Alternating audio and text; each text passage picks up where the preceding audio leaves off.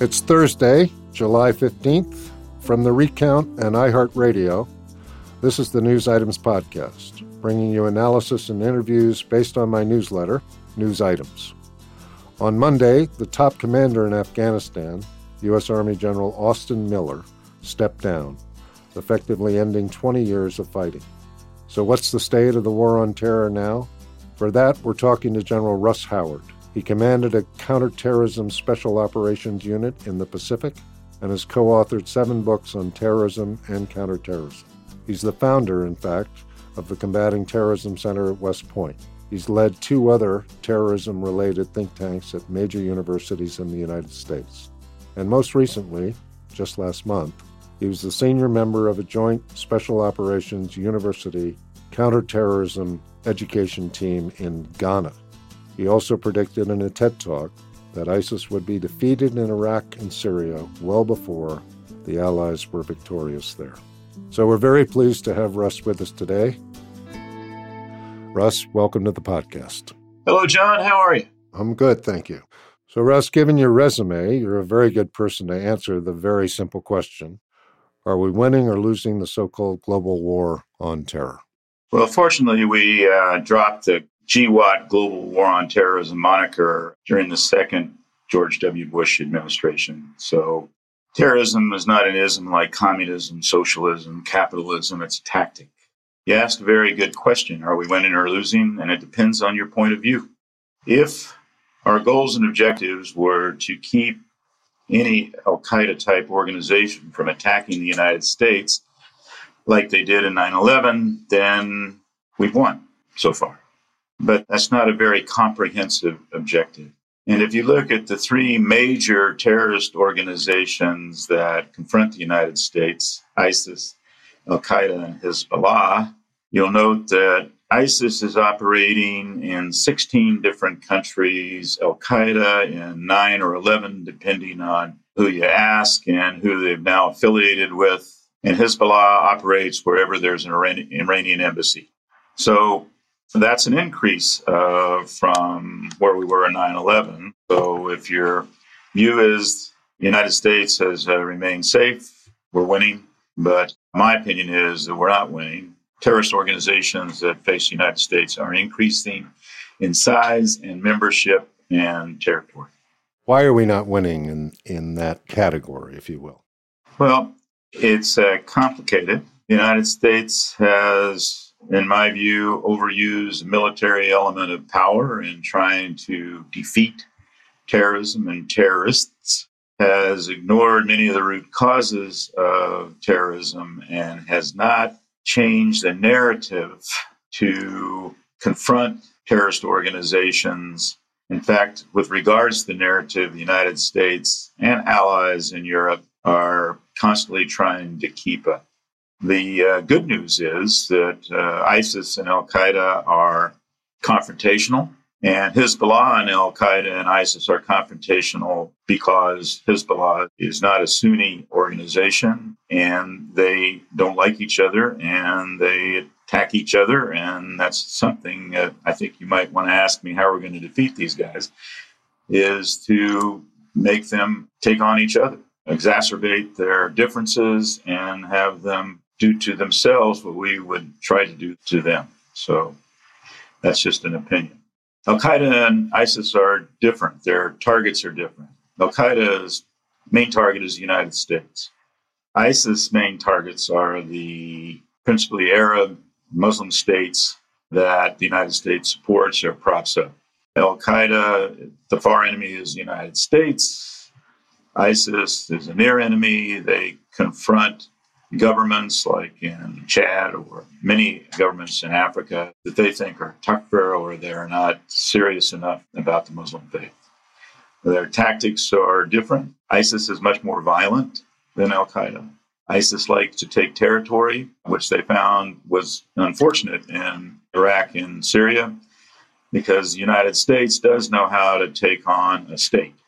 And ISIS has not changed its behavior, interestingly. They're still trying to make provinces of many countries, caliphates in many countries, and take on the offerings of a government, which can play to the United States. Al-Qaeda is much different. They don't want to take territory. They don't want to take governments. They just want to keep the United States from propping up Arab and Muslim countries around the world. So there are different tactics and they have different targets. Obviously, one of the big events in, sort of the last 2 or 3 weeks is the ongoing departure, I guess, of the United States from Afghanistan. How do you read that situation?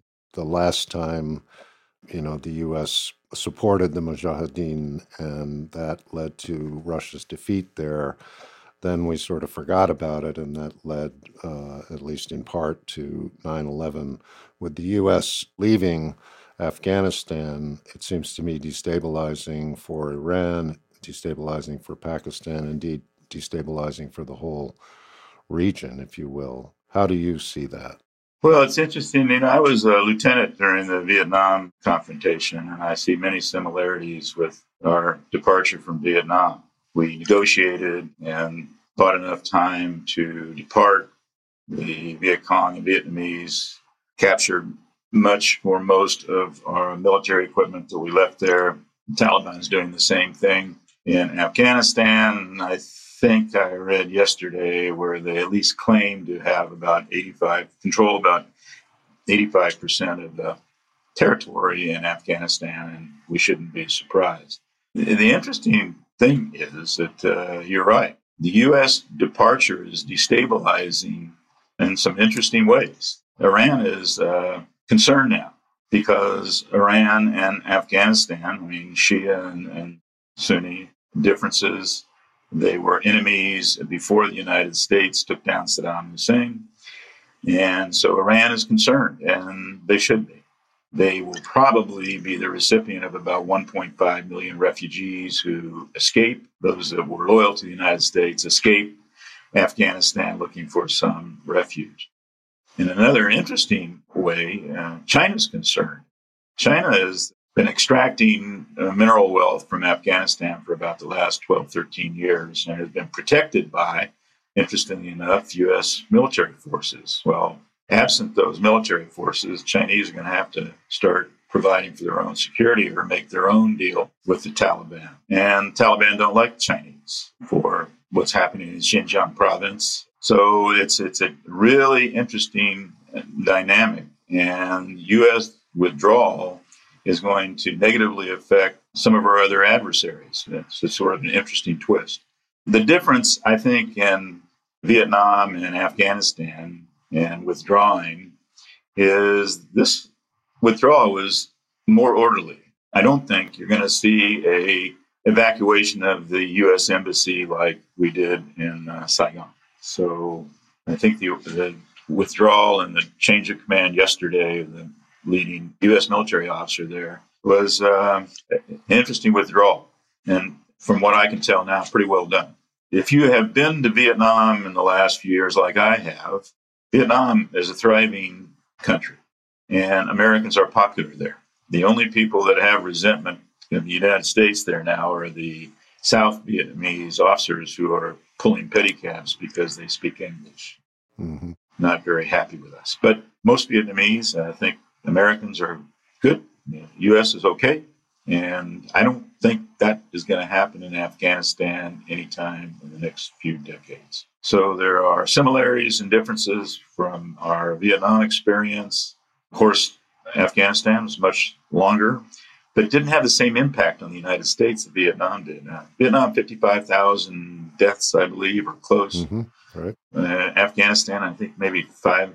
The number is much less. So the Afghan experience, the military experience there, did not affect the United States and Americans like Vietnam did. You did. I just wanted to ask you about Pakistan, which has a working relationship, if you will, with the Taliban.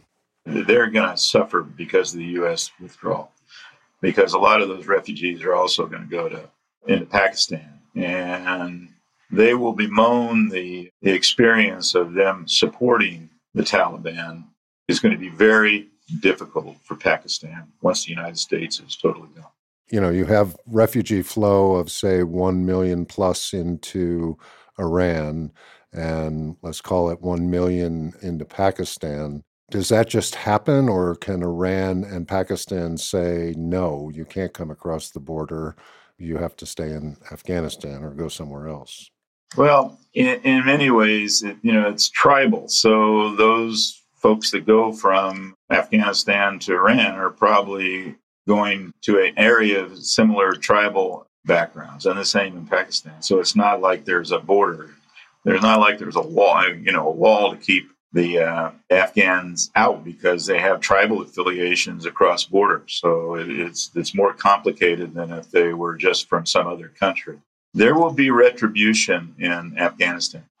And there will be problems for those that cooperated with the U.S. and allies. And I think the big losers in Afghanistan are women. And it surprises me that in the United States that women activists who are concerned about women's place in the world, I see no rise and hue of concern for Afghan women who I think will suffer in the U.S. withdrawal. Yeah, I don't think there's any doubt about that. There was a story in The Guardian last week of women arming themselves in preparation for the Taliban invading, I think it was Kabul. Given the freedom that has been enjoyed by women in Afghanistan since the U.S. moved in and installed the government that it installed, it's going to be a nightmare. I mean, just a complete nightmare. And I assume that they will be a large percentage of the population that's seeking to get out. Yeah. We're going to take a quick break, and we'll return shortly with more from General Howard.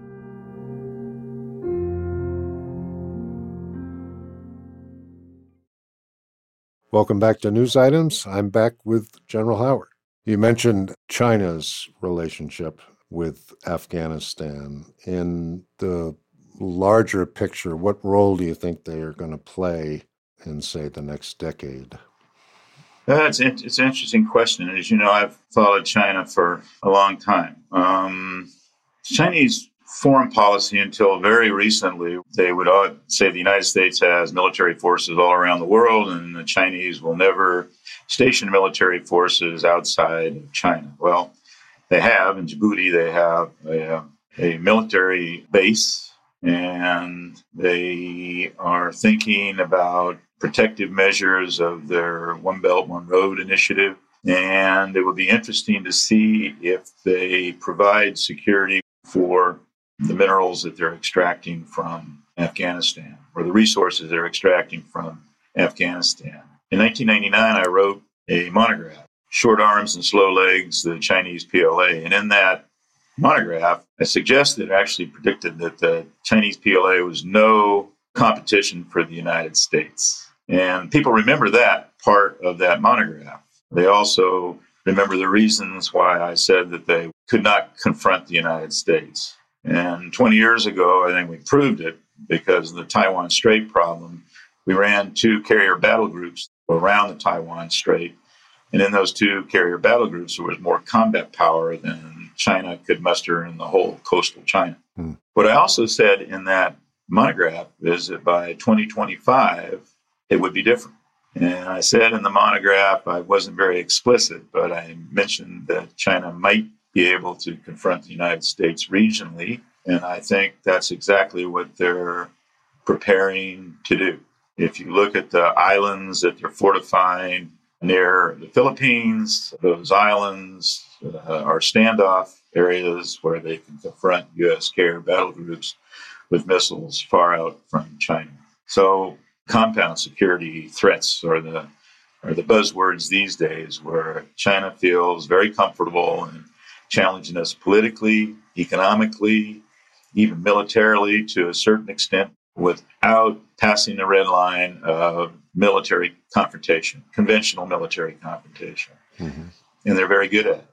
China is something we need to, I think, confront in the gray zone. The gray zone is a very popular term now that explains the confrontation environment for great power competition, in that political, economic, informational warfare occur in the gray zone, not militarily, conventional militarily. One thing about the Chinese, they understand what their priorities are and what their national interest is. And people who think that we can cooperate with the Chinese, as long as their interests are our interests, you can cooperate. But increasingly, their interests are not U.S. interests. And it's concerning to not just me, but a lot of people. Looking at, the big picture of the China-U.S. relationship, is it a sort of a replay of the Cold War? No, I'm not sure it's a replay of the Cold War because China is much more aggressive than during the Cold War. China's foreign policy for centuries has always been the enemy of my enemy is my friend. So right. When Russia and the United States were confrontational, China was on Russia's side. But when Russia and China got confrontational, then they gravitated toward the U.S. There's really not that dynamic now. I get asked if I were king for a day, how would I defeat China? And it's pretty easy. It wouldn't be fun and it wouldn't be pretty, but you just shut down the U.S. market. I know Walmart would go under because 92% of the stuff that's in there is made in China. Americans would pay a lot more for stuff. But people in the United States, and I think worldwide, don't understand the power of the U.S. market. The U.S. market saved Europe after World War II. The ability to sell to the United States at really favorable to them rates, unfavorable to the United States. In 1974, I wrote a paper about doing business with China. In 1974, the two-way trade with China and the United States was $86,000. Now I think the two-way trade is like $140 billion. I mean, and the only thing we bought from China then was pig bristle for brushes. Now we buy everything, and that's in my lifetime. Cutting off, it would be very difficult to do. It would be very difficult to do. But if the United States shut down its market to China, China would last about 6 months before it would internally disintegrate. That's my prediction. I've been saying that for 30 years. A fellow by the name of Rod McFarquhar, professor at Harvard, that was his whole shtick. Unfortunately, he's no longer with us. But I think that's how you could do it without firing a shot. Whether we would have the gumption or whether we would do it or not is quite a different story. But we could. I think I'll leave it there, John, on what we should do with China. That's not a very popular point of view, by the way, because you and I both know some people that made quite a bit of money doing business with China. That's the genius of the China strategy, it seems to me, is that you just bring them in to do more and more business, and then it makes it increasingly hard for the U.S. government to, quote, confront, end quote, China. That seems to have worked rather well. And the last year, they've now opened up the financial services industry to China. I mean, it's just very shrewd and very successful. I wanted to ask you, because you know more about this than I think anyone I know, but the spread of terrorism in Africa, I don't think our listeners to the News Items podcast have a real picture of that. I think they've read about it here and there in the paper, but yeah, unfortunately, I do. It's become my avocation for the last, really since about 2008. Boko Haram has grown from a minor criminal group in northeastern Nigeria. They conducted really limited, mostly criminal activity, but they would take out a policeman or a judge once in a while and did conduct some terrorist activity. Now they are a major threat to 5, perhaps even 6 Sahel African countries. They have aligned with ISIS, and they're very concerning. Al-Qaeda is still alive and well in Africa, but they are confrontational with ISIS. And as I said before, I think we could manipulate that some to our advantage. Hezbollah is not really active in Africa like ISIS and Al-Qaeda because Iran can no longer fund Hezbollah to the extent that they had a decade ago before sanctions. Hezbollah works for their own account. So they have tapped into the Lebanese diaspora in Africa, which particularly for West Africa, the Sahel, and even the Maghreb in a way, the Lebanese diaspora is the glue that holds the economies together. Any major hotel in West Africa now is usually owned by Lebanese or increasingly by Chinese. But Hezbollah makes those folks tithe to Hezbollah. So anywhere there's an Iranian intimacy, Hezbollah is alive and well. All those terrorist organizations have increased their power, their presence, their recruiting in African states, which do not have the resources nor the capability really to fight them or address them. So it's very concerning to me. I wish it were more concerning to U.S. policymakers. We have pulled, I guess, about 60% of our special operations forces out of Africa. The big concern is major power competition, China, so there's a reallocation of assets. So I'm very concerned about Africa. Africa is an interesting place. I mean, there's about 1.2 billion Africans, and they say, well, it's a poor place, and they only make $2 a day in most of the countries, but, they spend $2 a day, too. So the market opportunities in Africa, I think, are, if I weren't 75 and I was 35, I'd be there trying to establish some business. But your question is a good one, and I'm very concerned about increased terrorist activity, particularly ISIS, somewhat Al-Qaeda, then Hezbollah, because they're just there. And I don't know that, frankly, U.S. policy in this administration or the Trump administration understands the complexity and the potential problems that increased terrorist activity can take there. Obviously, Nigeria is the oil-rich state there. And is ISIS, in its alignment with Boko Haram, are they looking to take control of it in the way that the Taliban are in Afghanistan, or is it more just we'll grab this territory and that and do business from there? Nigeria is complicated. I'm going to digress here a little bit, John, and draw me back in if you want. But Nigeria is complex.